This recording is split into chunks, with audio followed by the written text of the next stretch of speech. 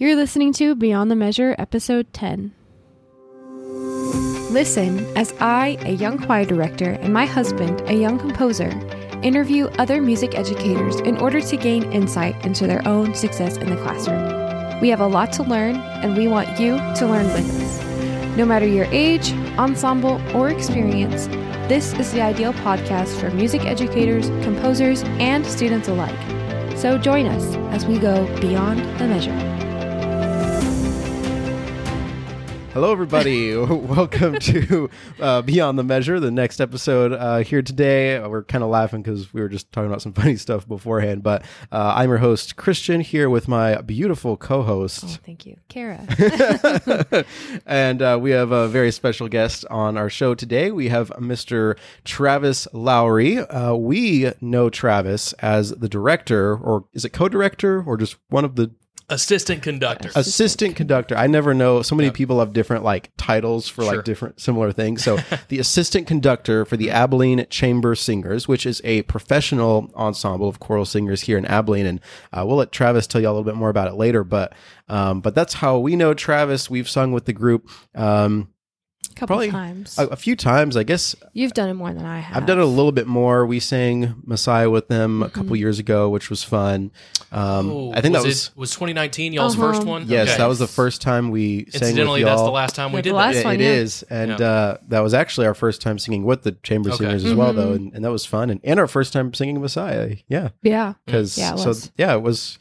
We had not even looked at that music at all, and we literally did not look at it. We literally sight read. Week. We had it was finals week. Oh yeah, y'all are still in school at the time. And so it was the week of, and we had those 3 or 4 rehearsals before the performance, and we picked up the Messiah scored and basically sight read for those first couple rehearsals, the whole part one. His yoke is not so easy. No, indeed, it's not. Yeah, exactly. But yeah, well, cool. Well, Travis, thank you for being on the show with us. Yeah, always. Yeah, and now you were so you're the assistant conductor at Abilene Chamber of Singers now, but you live in Stephenville, correct? I do live in Stephenville. Yeah. So what do you do over there? I've been in Stephenville since 2014, and I am the music director of music ministries is the actual official title on the door of my office at First United Methodist Church in Stephenville. Cool. So I've been there, like I say, since 2014. Cool. That's great. And now I know you direct the choir over there. Is it just the choir, or is there some other music-related things There as well? are 3 ensembles for adults. We have the chancel choir, and I also lead the worship band, and so and the other ensemble, the other adult ensemble, is the handbell choir. Oh, okay, gotcha. Handbells. So there are also excuse me, Siegfried is calling me on my phone. But there are several other ensembles that sort of meet on a case-to-case basis. Okay, and gotcha. But one of the most regular of those is the hand chime choir for 4th, 5th, and 6th graders. So we've had a youth handbell group before, but COVID kind of, changed everything. So we've had trouble getting that group back together, but the 4th, 5th, and 6th graders are doing okay. And they perform 2 or 3 times each semester. Okay. So yeah, they do, and they do great work. They actually, we say they go on the road. So they performed for us for a worship service this semester, and they also went across town to Oakdale United Methodist Church, and then also to Greens Creek United Methodist Church. Cool. And we pull kids from all over town. That's great. So, speaking of handbells, I've only done handbells once. It was so fun though. For a first time, it was. Was that the same experience that we did? Yeah, it was at First Christian. First Christian, and I don't even think we ended up doing the gig. Yeah, it was kind of a test the waters. We were thinking about singing at the church, on scholarship, but we decided not to. But we went to that one rehearsal and did handbells, and it was lots of fun. But man, they get kind of heavy after a while. Yeah.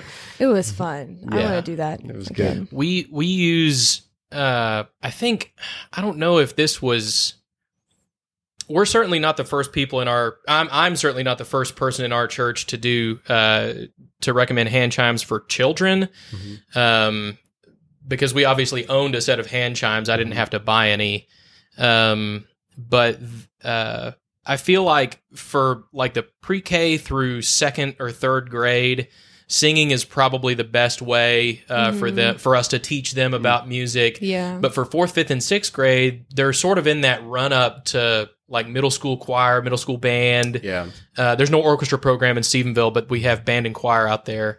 And so in the run up to that, we sort of teach them as much about literacy as we possibly can. That's good. And so hand chimes has sort of proven to be a good way to do that. Yeah. So most of the time when those kids get to, I think they start band in fifth grade, fifth or sixth. It might be like late fifth grade, like maybe when they're trying to figure out what instrument they're going to play and the band director comes to see them. But I don't know that to be certain. Don't quote me. Sure. It's not like we're recording this or anything. But yeah, those kids usually end up being at least having a head start in those programs. Yeah, for sure. And that's just within your church. Like that's not including, I mean, whatever they're doing in the school. I mean, I would assume and hope they're doing other music stuff as well. But that's a good example. That's just it. There's not, at least that I'm aware of, there's not a significant presence of elementary music education in Stephenville ISD. Gotcha. But the band program is strong. However, I'm fairly certain that they have to do a lot of sort of fundamentals in fifth and sixth grade. So anyway, yeah. Well, no, that's kind of interesting. But it's good that since there's not as much of a presence there, that at least your church and I would hope some other churches are able to kind of help fill that gap. Yeah, and First Baptist, they have they're across the street from us. They have a fairly significant children's choir program as well. Yeah, that's good. That's great. Cool. Well, how about you go ahead and just kind of tell us your story and kind of how you grew up and kind of how you came to do music and everything and whatever doing music is. You know, that's I guess different for every person, but feel free to go as in depth with that as you want. Well, I can't tell you how many times people in one context or another, boy, how long have you been singing or how long have you been a musician? The answer to that is I do not remember a time when music was not part of my life. Yeah. I don't remember a time when I was not singing. And that was never more evident to me several years ago. I think it was the summer after I finished grad school. I finally we got all our home movies together and I digitized the whole library of our family home movies, and I found video footage of my mom teaching me a song by rote in it would have been May or June, I think, of 1988. So I wasn't even 2 years old yet. So that's always been a significant part of my life. Like a lot of kids, sort of began formal, if you want to call it formal, training at the piano, just learning the basics of literacy and pitches, rhythms, etc. On that instrument, and that would have been when I was 8 years old. And my first teacher was my mom, and she taught me for about a year, and then I went to Diane Hawley, who in years past, I can't remember when exactly she left or retired, I guess, from Cooper High School. She was the choral director at Cooper. When I was in high school, she was the choral director over there, and stayed with her until I was probably, I think, in 7th or 8th grade. And then I went to Debbie Letts, who actually had been my elementary music teacher at Bonham Elementary when I was a kid. And then sort of overlapping with that, in 6th grade at Lincoln Middle School, I started band, and I was a percussionist from 6th grade through 12th grade. And I was always, I think all through that time, I was singing in some capacity at church at Pioneer Drive Baptist Church here in Abilene. And there were always, umpteen opportunities to sing and to grow there.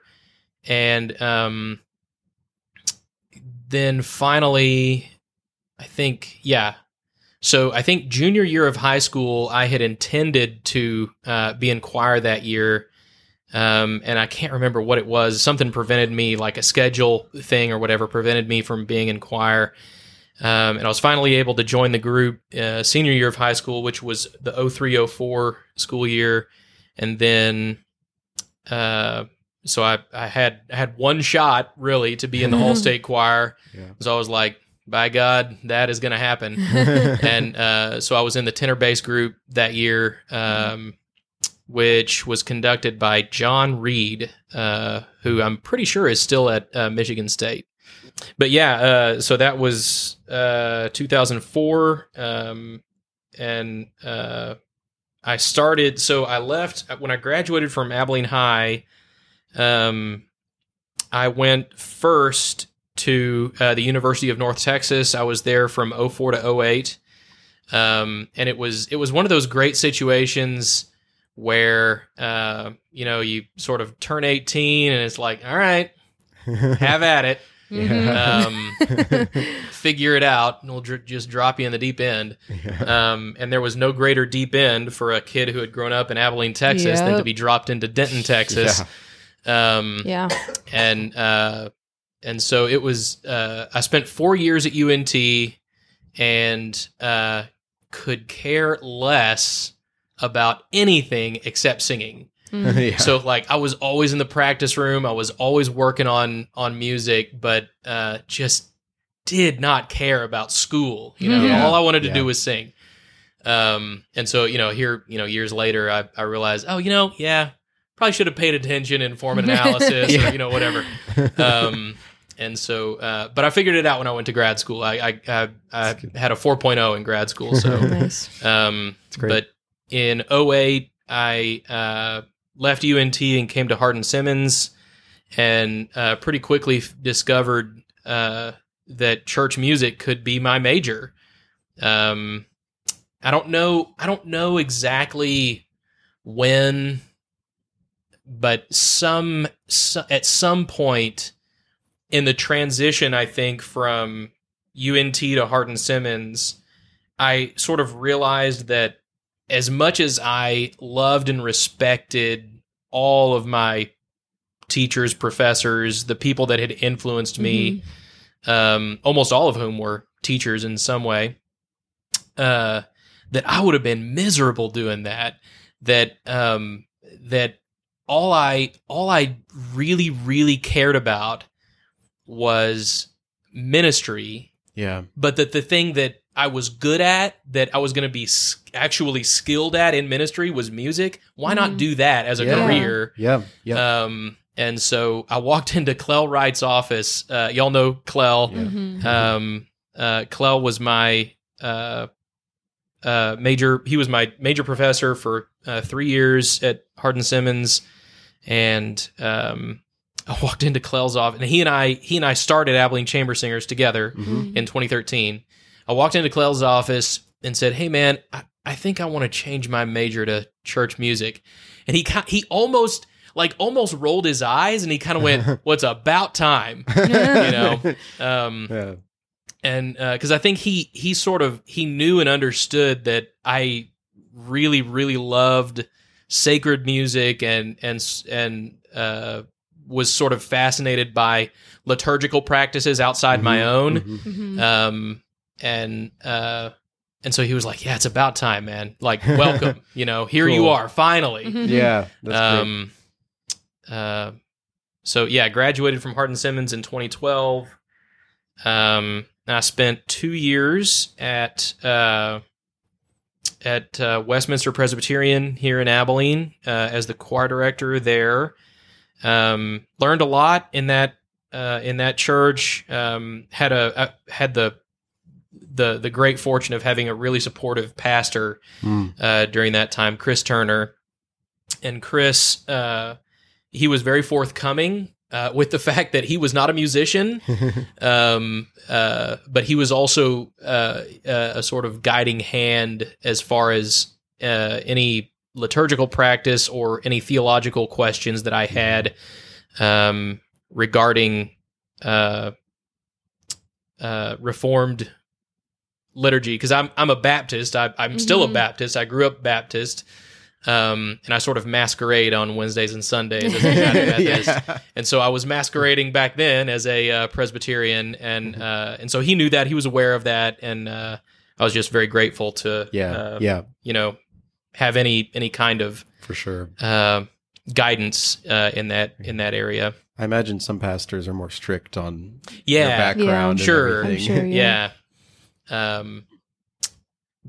yeah. So I was there for 2 years, and in 2014, like I said, moved out to Stephenville. Been there since then, and I think in the spring of 2017, I don't really remember what prompted this, but maybe I was gigging more often, or just maybe I felt like I had reached a point where I really just needed more training, instruction, experience, et cetera, and so I started looking for a place to go to grad school, and I went to I had looked at I was looking at programs in the Metroplex because of proximity, really. I didn't really want to relocate. And I would have gone to Tarleton State University in Stephenville, but they don't have a graduate level performance degree in choral music, which is really what I wanted. And they do have a music ed program, graduate level, but not a conducting program. And so I asked a few people that I trusted, where should I be looking for grad school?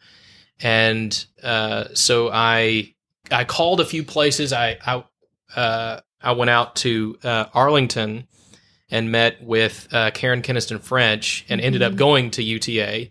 But it was one of those sort of whirlwind situations where she was like, "Hey, look, I've got a positioning opening up next semester." And I was like, "Oh, wow." I was, really not thinking it would be that soon, but it was. And so here we find ourselves 2 years later. I had a degree, or another degree rather. Yeah. So, so that's sort of my educational journey, academic, quote unquote, academic journey, as it were. Yeah, that's great. So, yeah, that's awesome. Yeah. Well, I think it's cool that the church has been a really big part of your life. Well, in general, first of all, it's good for anybody, but also in regards to like your musical journey. And that's kind of something that we kind of mentioned it, I think, when we were talking to Abigail, just about like ways you can get involved in choirs, like outside of, your school. But yeah, the church is a really, choir, and that's something to think about too. I mean, if you're a parent or something and you want your child to get involved in music, and regardless of what you believe, I mean, church can still be a really good place for extracurricular stuff, Well, and I think people. I think especially when I was a kid, there were a lot more church music programs in. I'm so old. I'm the ripe old age of 35. There were a lot more church music programs that had choral programs for children in the 90s than there are now, which is one of the reasons I think that groups like Chorus Abilene are just so important. Oh, yeah. And so, like, if you want your child to have that musical experience, a group like Chorus Abilene is a great place to start that, if you don't have a program like that at your church. Like in my early years, my first collaborative experience with like a group like choir was in church, like children's choir. So yeah, same here. I remember constantly, I'm trying to think to my early years in church. I mean, I know we sang like, there's like your nursery, Jesus loves me. We had VBS. Yeah, VBS Sure, stuff. Yeah. And then same with like elementary school. I don't know how, y'all's experience was with elementary music, but I remember, so apparently we actually did have a choir in our elementary school. For some reason, I don't remember that at all because I was not in it. But even in our normal elementary music class, we did every month, we would have like a school assembly. Right. And then at the assembly, all the students of a certain grade would sing a few songs that they had learned in the music class. And it was like, your elementary, it's like pop style, but it's, for elementary schoolers. But that's out of the Silver Burdetkin textbook. Probably. Yes, exactly. Yes. And but those are like my earliest memories of singing in a group of students and doing that. And it's so easy for me to forget about all of that because it was just, it was elementary school and you just kind of go through it. But it's like, man, that was so important. It was so really important. I think it's easy to take it for granted too. Yeah. Because, and I fall into this. I'm sure there are other church musicians or other, I guess, in particular, leading adults. You come up against this issue like, well, I can read it. Yeah. I can read what's on the page. What's the deal? Like, here it is. Here's the music, have at it. Yeah. But that's not always the case. And so I think probably, for example, in our music ministry, we, even in a college town where there's a pretty high level of academic sort of intelligence, that like measurable intelligence. Even in our group, there are a lot of people that can't read music.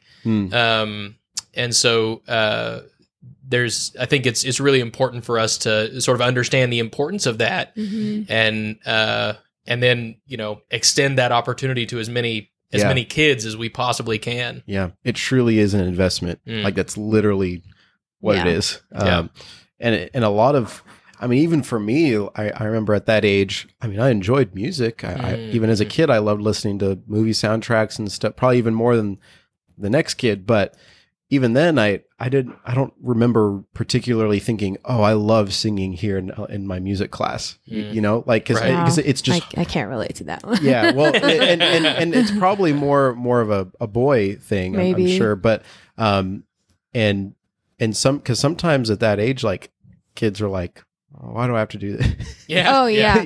No, there are are sometimes, I always talk about this, but my elementary teacher would literally make us sing the national anthem every day. Every day? Oh, every day. Wow. Which you're never forgetting those words. I will never forget them, and which is nice. But like at that point, I was like, "Are you kidding me?" Like by fourth grade, funny. 4th and 5th grade, we were all like, "Okay, can we please?" Sure. I think for us, it was "My Country 'Tis of Thee." Yeah, that one too. I don't think I remember a like sort of a regularity of singing the national anthem. We did, but only at like occasions. Yeah. In elementary school music, I'm fairly certain we sang "My Country 'Tis of Thee," like maybe with morning announcements even. Really? Oh, Wow. Yeah. Well, I guess I'm the odd one out here because I didn't learn either of them. I didn't learn the national anthem until like my senior year of high school. Wow. No, you did not. Yeah, but like at that point, that's not even anyone's fault. That was just my fault. Like it's not like until I was like, okay, I guess I'll try singing the national anthem at a football game. So I guess I better learn the words. Right. But anyways, I had a question. Since you predominantly work with like adults, how is that even with like your church and then like chamber singers because chamber singers is probably more well-rounded musicians and kind of know more than the church musicians. So like, what's the difference? I think you mean versus working with like middle school or high school students, elementary students. Yeah. And just like, what's been your experience? Like whenever you first started, was it a little hard because since you're both, a lot of them may be older than you or same age. Is there like a power balance sometimes? Or at the beginning, was it? I think in some cases there can be, but in most cases there's not. That's good.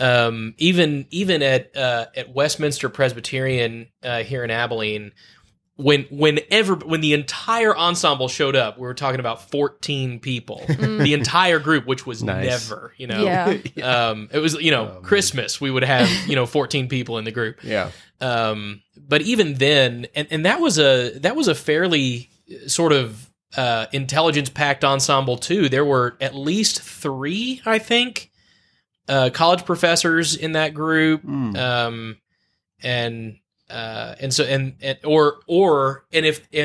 it was like those people and their spouses, and so they sort of had that. Yeah, I kind of have a little bit that of... sort of combination there, but also they sort of understood that whoever was in front of that group, that person was in charge. Yeah, that's good. And so it was a really positive experience in that regard. So I've never really had an issue where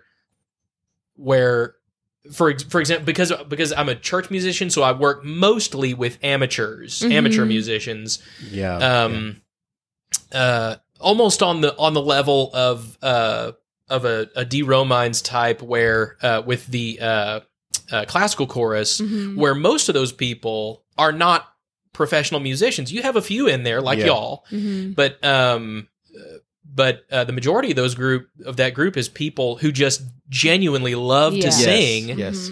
And that's kind of like how church groups are. But I don't think I've ever had a situation where a person is like, look, That's good. I've been singing for longer than you've been alive, which is always true because I'm only 35, and so, I was singing with, Robert Shaw or Bev Henson in 1982, Trust me, there's no release right there. Yeah. Well, because you didn't do it the way this guy does it.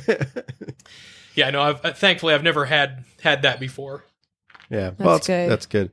I guess that's something I never really thought about, though, is I wonder if I feel like the biggest difference between like a beginner, well, I say beginner student, but I guess technically a beginner would probably be like a really young student. But like for me, like I joined choir like at my junior year of high school. That was the first time I'd ever done, high school choir since elementary school, that kind of thing. So that was still really new to me. I wonder what the difference kind of between a student who has just started kind of to do singing versus like a full grown adult. An adult starting their journey. I feel like there'd be a difference like in, obviously like in just maturity in general, like as far as like coming to the actual on the musical side of things. I think in general, you mentioned maturity. I think with adults, you have the, I guess just a respect for expertise that a child wouldn't have. Yeah, that's right. So like, with a teenager, that kid, they don't care who you are. They don't care how many degrees you have. They don't care who you've sung with before. But with an adult, they're gonna respect the fact that you've at least done this for a little while, and it's all you do. So. For example, we have a few education professors in our choir at First UMC Stephenville. There is not one thing I understand or know about higher education. I just don't. Even though I sort of technically worked in higher ed for 2 years when I was in grad school. There's so many of the sort of intricacies that I don't understand. I would never presume to walk up to that person and say, hey, look, you're doing this wrong. Something's going wrong in your program. That's like, I'm never going to say that. Yeah. And I think the same applies to them. It would be pretty anathema for them to just walk up to me and say, hey, listen, I really don't like the way you're interpreting this, fermata or whatever in this Bach chorale, whatever. Yeah. So it's pretty unlikely. And I feel like if there's a high school students that's saying that to you, well, I guess they need to be put in their place, but also I think, it becomes a teachable moment. Exactly. Right? Yeah. That's the hope aneway. Yeah. Well, and I'm also thinking, man, if a student were to be doing that, maybe they shouldn't be doing that, but also they must have a passion for music if they're, right. If they're getting that involved in the process. Yeah. And I think in a lot of cases, and this applies to some adults too, in a lot of cases when a kid walks up and they have that kind of concern, it's because they heard somebody say that or they heard a recording of some group that they really respect doing it, such and such a way. And so this is the way. This is the right way. Yeah, there's only this is live art. There's no one way to do it. Exactly. I should clarify that for the people listening. When I say put in their place, I don't mean like genuine questions about the music and the musicality. That's a good thing. I'm saying like, well, I think it should be this way. I had like 2 high school students who were, passionate about music. Yeah. And sometimes, obviously, I make mistakes in the classroom, but they would, in a nice way, tell me like, "Oh, well, that's actually like a half note, and you cut us off too early, or whatever." Right, And I was like, "Oh, it's a humbling moment for me," and and it makes me glad that they're like, they're paying attention, paying attention, and feel comfortable enough to be like, "Hey, I think you missed it this time," but that's something that I think Dr. Romines has always talked about before. Is he says, well, a lot of times he says it in the context of like just him wanting us to watch him, let's say he's conducting, but he says like one of the biggest things for that too is he's like I need you to keep me accountable for my conducting, right? And it's like that's actually a helpful teaching tool for a lot of for students as well, because it's like what was it that he said? I think he said it when we interviewed him. He said good students make good teachers. And it's not necessarily just saying that a good student is going to become a good teacher. It's saying that the student themselves makes the teacher better. Sharpens the teacher. Sure. Yeah. And I think that's especially true. I taught when I was still in Abilene. I taught voice for 2 years to help make ends meet, and so it was so amazing how much that sharpened my forget about musical skills, teaching skills, like sort of pedagogy. It sharpened that really quickly. Now, I wouldn't say easily, because you still have to work at it. But I totally agree with that statement. I'm also sort of hearing D. Romines' voice when he was, he would say things like, if you don't look at me, I can't help you. Sort of hold his hands up. If you don't look at me, I can't help you. I think it happened Thursday. We had a rehearsal, and everybody was just like drowning in just music. Buried in the book. And I was looking at him, and he was just like, like kind of stopped conducting for a moment. Since y'all can't see, Carol was looking around aimlessly. That's what he was doing.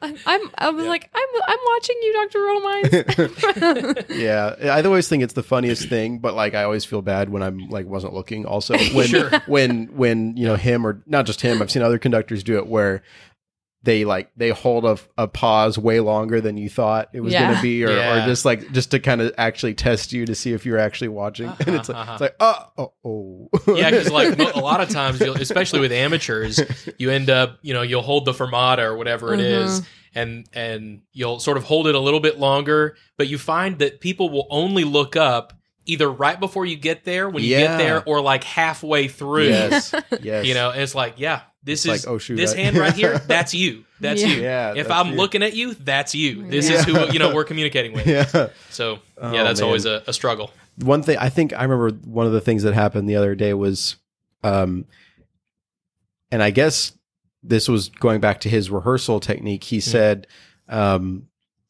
he always would count us in. He almost always counts that for that group. He counts in a lot. And then there was one time where he didn't count us in, and we didn't come. Barely anyone came in, and he was like, "Oh, there it is. I didn't count in." I've taught you something. The training wheels were ripped off, and boom. I love it. I can hear his voice saying that too. That's great. That's awesome. I think it's funny you mentioned just watching or eye contact or whatever.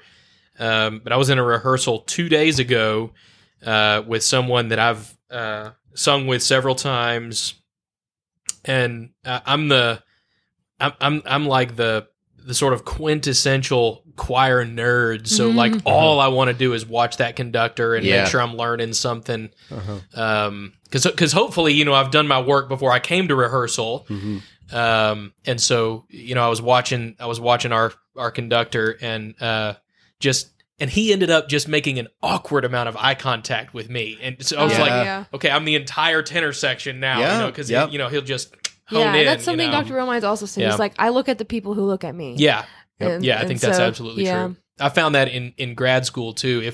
If the tenors were going to get glared at in grad school, I was going to be the recipient of that glare. It's the person that's doing it right. Yeah, that's right. taking. Yeah. And I've noticed that becomes accountable for the entire section, the whole group, it's like whatever. A snowball. I've noticed that to be true. Like on the other side, because now that I've just finished my first year teaching, like I'm my first year conducting a group of people.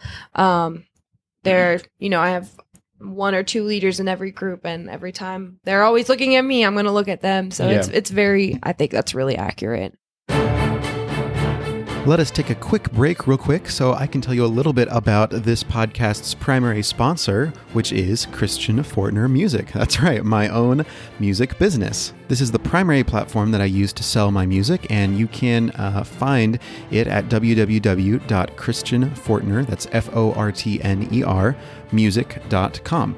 Now, you may be thinking, I don't know, this guy is a young composer. Does he really know what he's doing? Well, to be honest, none of us composers really know what we're doing, if we're being completely honest with ourselves. But if you want to kind of get an idea of what my music might be like and if it might be a good fit for your ensemble, you can actually get a free copy of music from me.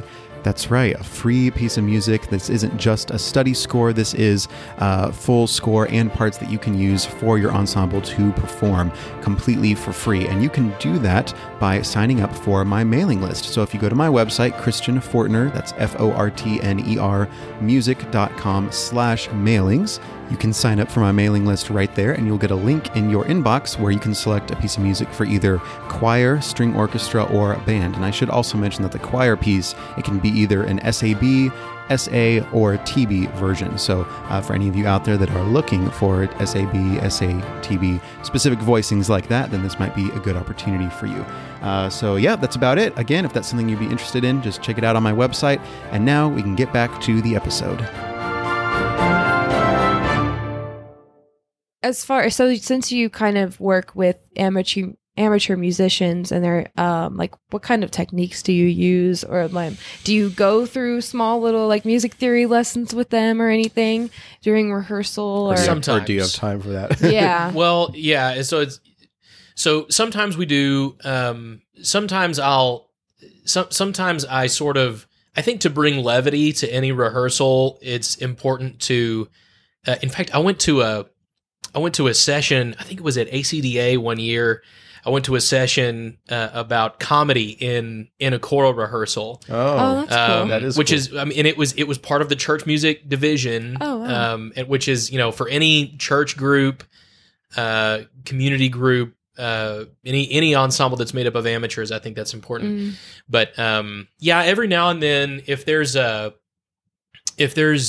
think something to be learned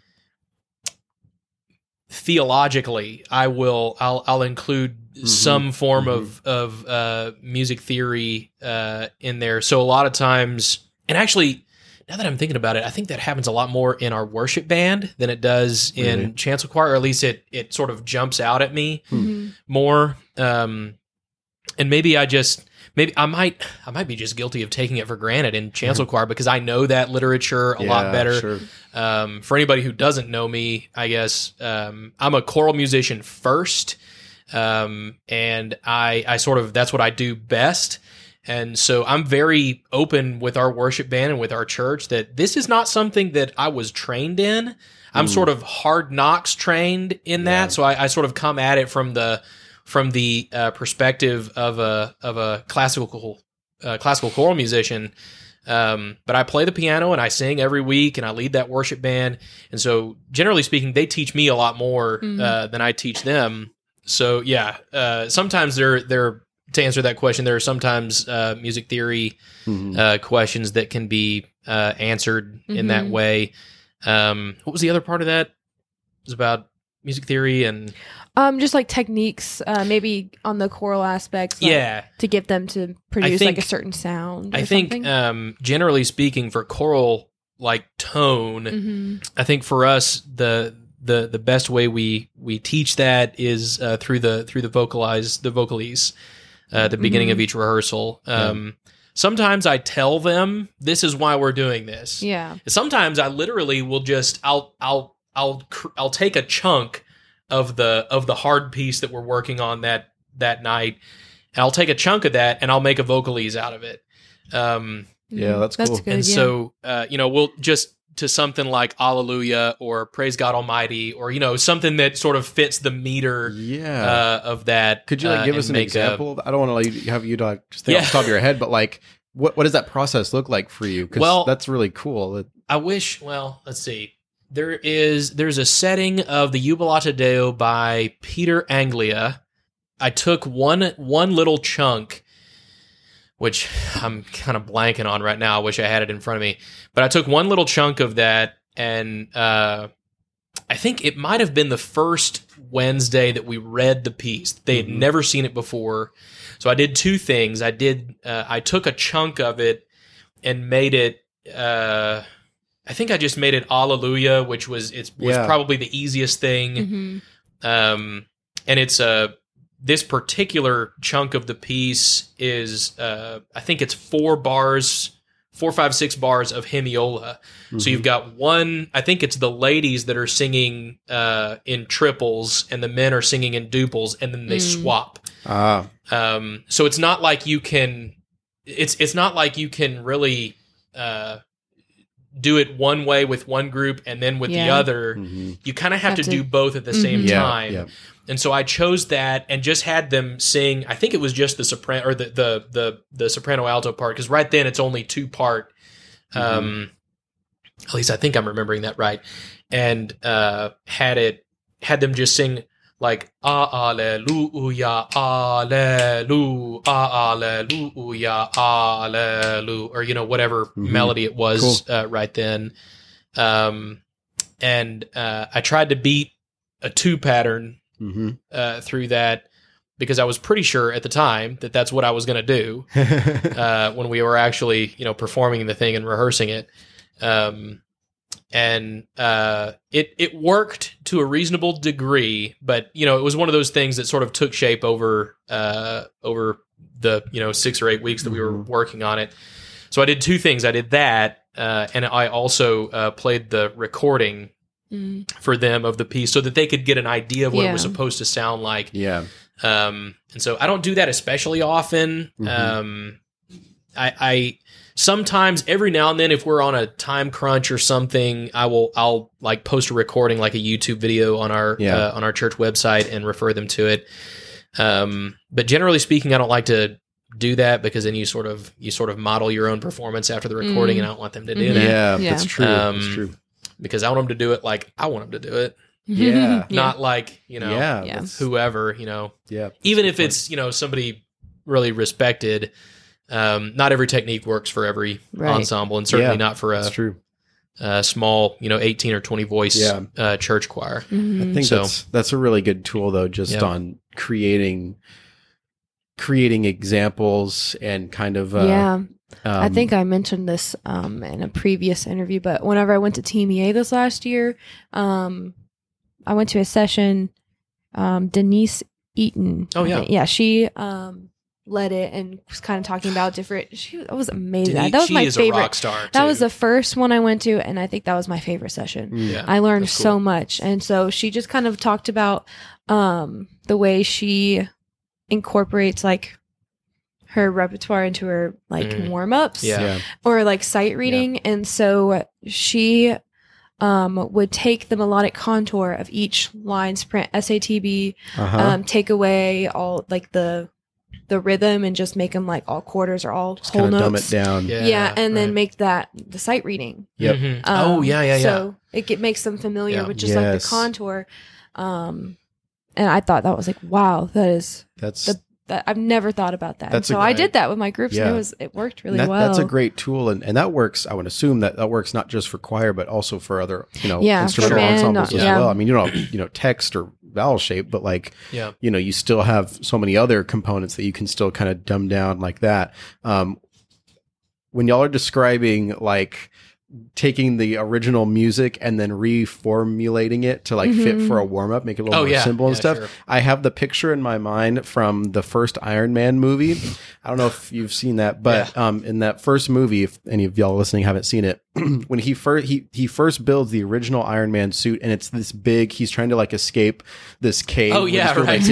He builds this giant, like chunky, you know, just out of a bunch of scraps and stuff. It's huge. And it's just enough for him to escape out of the thing. Well, later, once he decides to make the actual Iron Man suit, he like pulls out this big like virtual like 3D diagram thing, and he's like grabbing like pieces, and he like grabs a whole huge chunk, and he's like, all right, we don't need that, and he goes and like just jumps in this little like virtual trash can, and it like makes the suit, it makes it look way smaller and more efficient. But like I have that same kind of picture of like, that's what you're doing with going from the original music to the warm up to this big whole thing to just all right, trimming off the fat here, and all right, now we just have this little thing that's easier. It makes it easier, more efficient. It's crazy how accurate that is, because you end up taking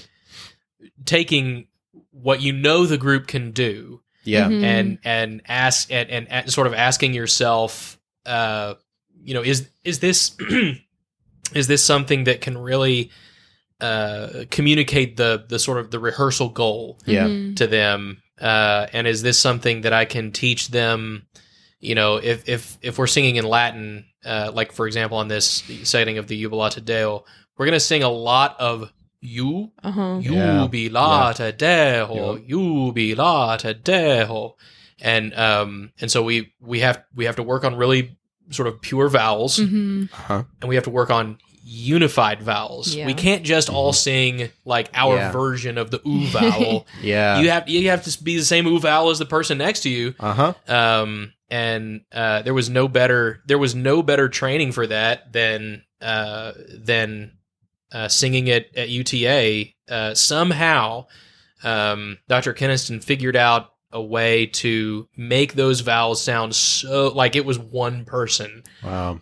Singing those vowels. It was pretty incredible. So it's like you're focusing on it, kind of going back to I can't remember if I've mentioned this on the podcast before, but a lot of people in the business world talk about the 80-20 principle, which is where it's like 20% of what you're selling is going to provide 80% of your income or something like that, or just like it always divides up, or 20% of people in your life may be causing 80% of the stress in your life, and stuff like that. Right. And it's like you're kind of focusing on the 20% aspect of the performance that's going to ultimately affect 80% of it. Because if you don't have all those vowels right, then that affects pitch, and then that also affects confidence, and then the overall tone and sound and stuff like that. I think as far as leadership goes, I think the inverse is also true. Yeah. And Kara, I'm sure you've experienced this in teaching.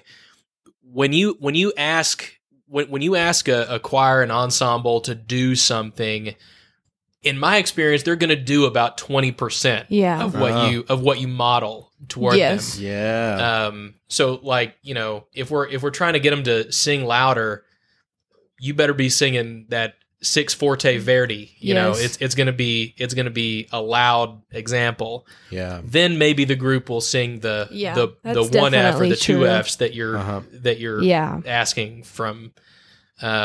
I think that's at least as much true for adults as it is for teenagers. Yep. Yeah, and going back to the teaching proper vowels, the only way I can get my middle schoolers to understand like tall vowels is for them to sing. I tell them like sing like you're a British person. Yeah. And immediately it's like, that's good. That's all I had to say. And it fixed so many problems. Right. I was like, did you guys hear that? And they're like, yeah, it sounded good. Keep doing it. Yeah. But that's definitely true. The modeling, like over exaggerating what you're wanting them to do helps. Yeah. And I think, I mean, even in any professional ensemble, with the exception of one, so yeah, every professional gig that I've ever had, with the exception of one, the conductors will always exaggerate.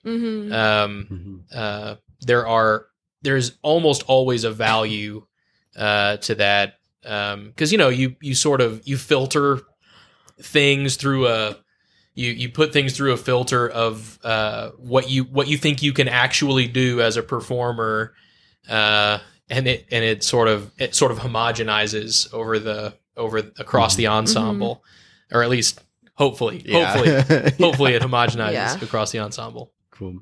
I was wanting to ask you, I kind of thought of this while you were talking about your background a little bit and how you were saying you are like a choral musician first, right? And you kind of communicate that whenever you're teaching. Sure. So I'm sure we have people listening to this that may be kind of in your same shoes where they really first and foremost like to perform, you know, or maybe they majored in performance in college, but they also know, well, there's a good chance I'm probably still going to have to, you know, get certified or, you know, in order to be able to make a living. And they very well may have to go into do teaching, whether it's private voice or, you know, opera or choir or whatever that may be. You know, what advice or any what tips do you think you would have for people that are kind of in that situation where someone that maybe didn't necessarily grow up wanting to teach a whole lot, but they did really want to perform, but they do know, okay, well, I'm still going to have to teach. Sure. But they're not really sure kind of what that's going to look like or what would be good advice for that. I think, I mean, first we sort of have to get over the mentality that we're only going to be performing. I think the number of musicians on planet Earth that do nothing but perform is a small fraternity of people.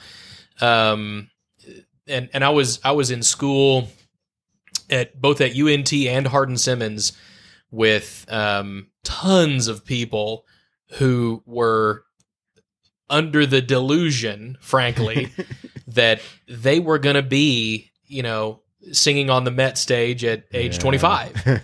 And I think that's true of maybe 1/2% of people that, frankly, make it through the Met auditions. You know, so I think the delusion that we're all just going to be, you know, doing 100% of what we want to do all the time as a living, making a living doing that is it's really delusional. I think probably to just assume that. And so I think that's something that just sort of needs to be taken into account. The other thing, sort of mentally, emotionally, that we have to think about is the inverse of that. The number of things that we're going to have to do to, you know, make ends meet, to sort of expand our network so that we can get that next gig, is really important to think about too.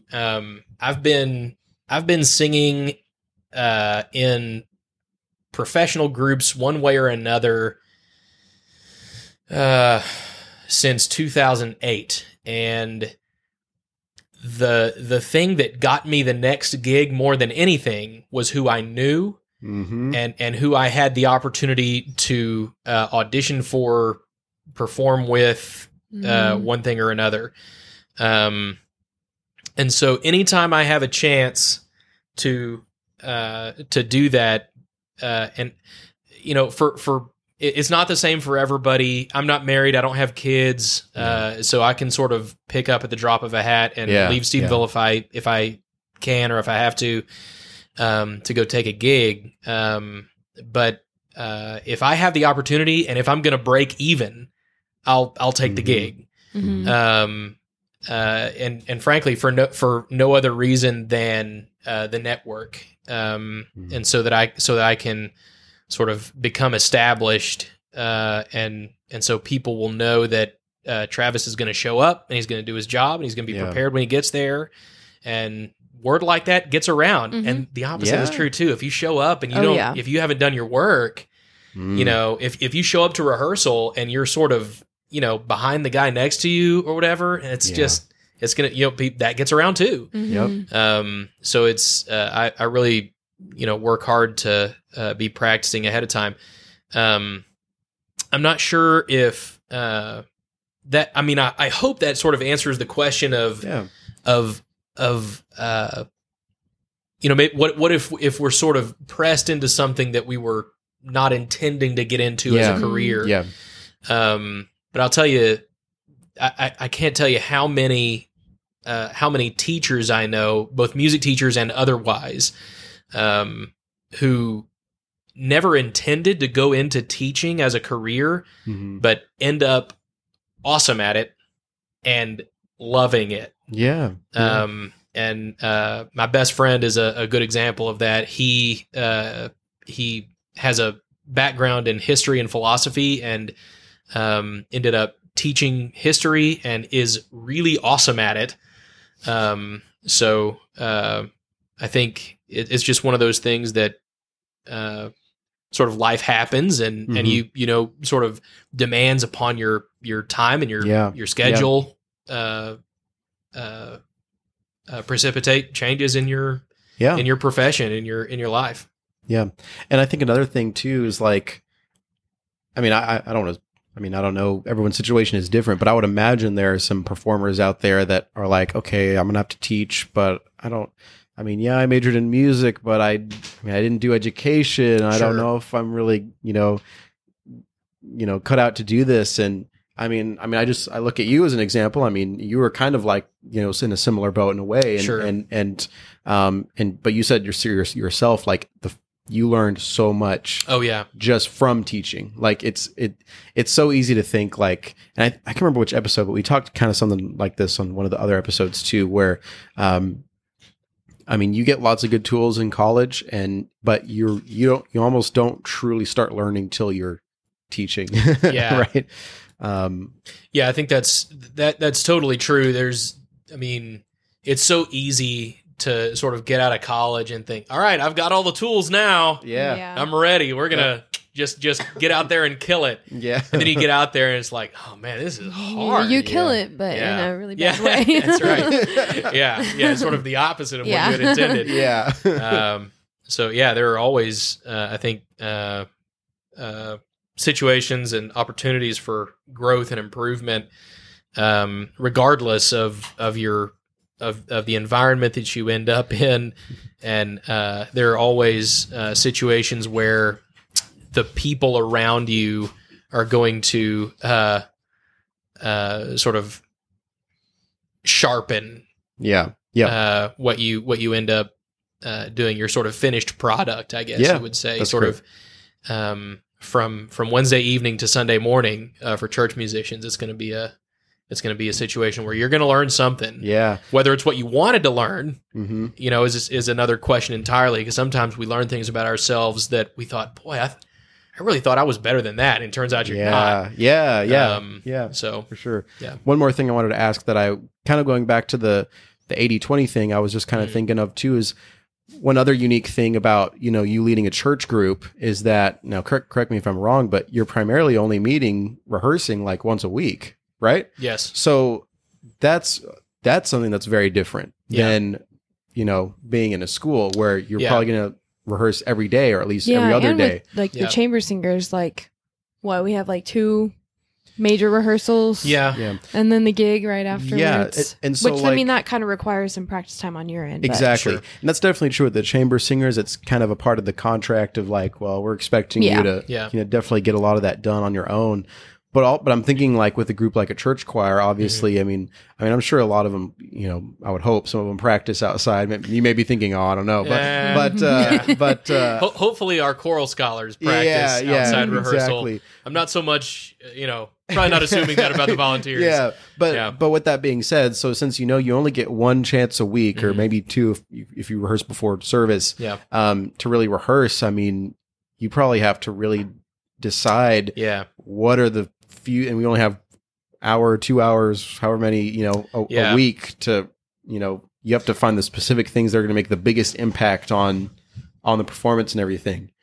No, you're absolutely right about that. I'm going to reach into my bag now and find my rehearsal plan for this past Wednesday. Sweet. Yeah, go for it. In the summer, we really only have, generally speaking, I'll stay roughly 6 weeks ahead on rehearsal, sometimes more. And so, 6 anthems is what we're working on. We're working on one for Sunday and the following 5 weeks. But in the summer, Stephenville is a college town. And so the professors, they're out, they're on vacation. The students are gone.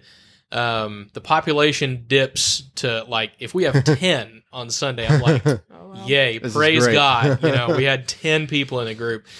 But that also, because of that, it affects Wednesday evening rehearsal. And so, especially this year, I've adjusted my plans to go from a 90-minute rehearsal on Wednesday evening to a 60-minute rehearsal. Not least because it's the summer, and stakes are a little bit lower. Sure.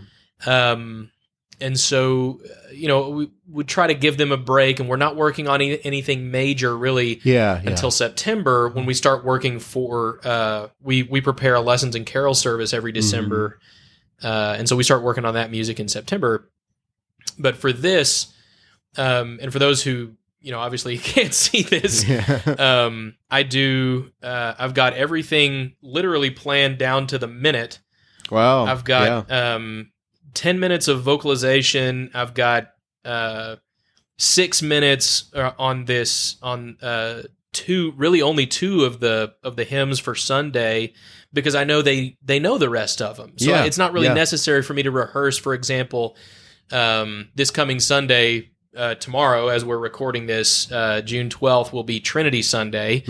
And so the sort of ubiquitous hymn for Trinity Sunday is Holy, Holy, Holy. They know Holy, Holy, Holy. They've been singing it their entire lives. There's no reason for me to rehearse that. But I did want to rehearse the two things that the two of the pieces that we would do on our own, which is the choral call to worship and the choral call to prayer. And so I've written down those things, and they're easy, but I wanted them to have at least a little bit of sort of meaningful rehearsal time on those. So that went in there. And then I've got, a few minutes planned for each of these choral anthems that came after going all the way to July 3rd. And so I do plan that down to the minute. Sometimes that interferes, I'll be honest, sometimes that does interfere with the sort of social aspect of a choral rehearsal. Sure. Because with Good the dog's going crazy. Sometimes that does interfere with the social aspect of rehearsal, because the majority of them are amateurs, and they're there to make music and they're there to lead worship, but they're at least half are there. 50% of the reason why they came is to see the other people in the ensemble. Yeah, it is important. It's a community is a big part of any choral ensemble. And y'all have talked about that, I think, on previous episodes too. And so sometimes that gets in the way. And so I remember a few times in grad school, one of the things about going to grad school while you're working full time is that wherever you're working full time, that ensemble very quickly becomes your lab group. Yeah. So anytime, I would go to my lesson on like Tuesday morning with my conducting professor, and then Wednesday evening, whatever I was learning on Tuesday morning, that went into rehearsal on Wednesday evening. And so I could very quickly, very practically understand what was going to work and what wasn't going to work with them. Cool. And so one time, my professor gave me an assignment to plan a rehearsal, and that's when I started doing this: plan a rehearsal down to the minute, and stick with it.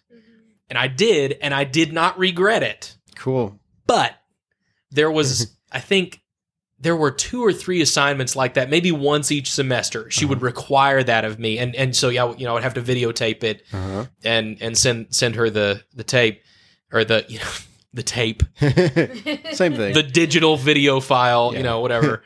And so I would have to send it to her so she could evaluate. But there were a few situations where a person would raise a hand and, I have a question.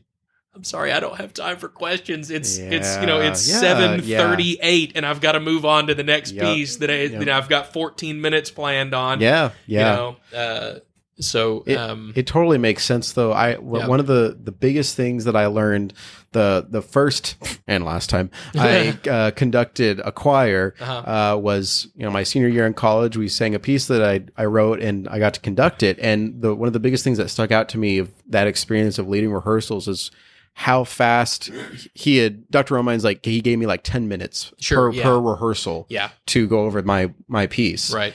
And it was crazy how fast the 10 minutes went by. Yeah, and you have to be really intentional about what you're planning. And a lot of times when you're on the singing end, it feels like you're rehearsing a piece for an hour for days, and it's only 10 minutes. But when you're up on the podium, it's like, oh wow, I feel like we just sang this one phrase 4 times and 10 minutes is over, right. Or something like that. Well, it's interesting you mentioned that, because I feel like that's one of those things that I've sort of rubbed against teachers in particular about. We have 2 professional choral conductors in our church choir. One of them is Ariel Sword.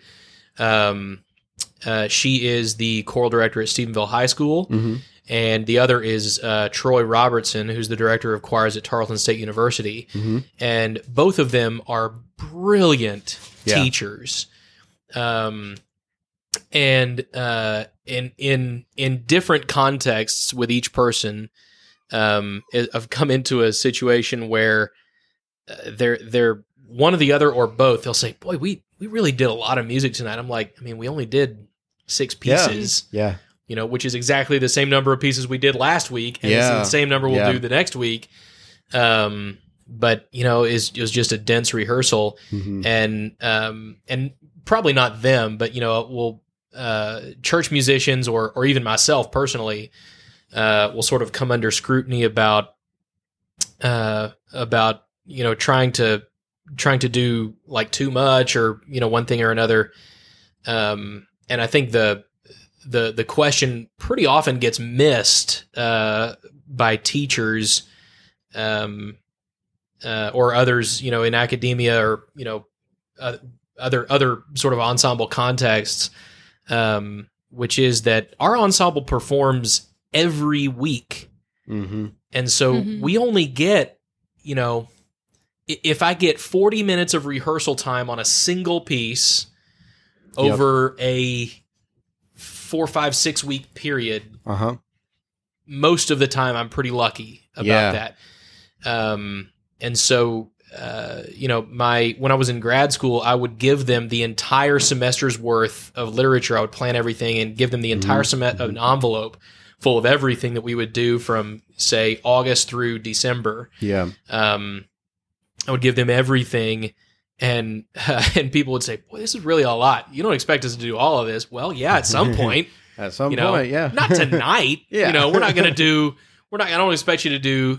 Everything. Between now and December, in one evening. But at some point I do. And so I think for just individual goals have to be taken into account. Our ensemble has a goal of leading worship once a week, every week, whereas a school group has an entirely different goal, which is teaching literacy, teaching how to perform, and frankly, sort of nuts and bolts, like how to walk on and off the stage in an orderly fashion. Good grief. Oh, man. I mean, logistical things like that, they take forever to do. Yeah. And frankly, if I tried to do that with my church choir, if I tried to change something about that, it would take forever, to do something like that. And just, I think, concerns like that, vary so much from ensemble to ensemble. And so it's important to remember that those things are different, and one approach isn't necessarily sort of better or worse than the other. Simply because it differs from one's own experience. So, cool. That's great. Well, our dog is vying for attention, but this has been a really good conversation. I think that's a good place. We can go ahead and start wrapping it up here. But Travis, thank you again for being on the show with always, us.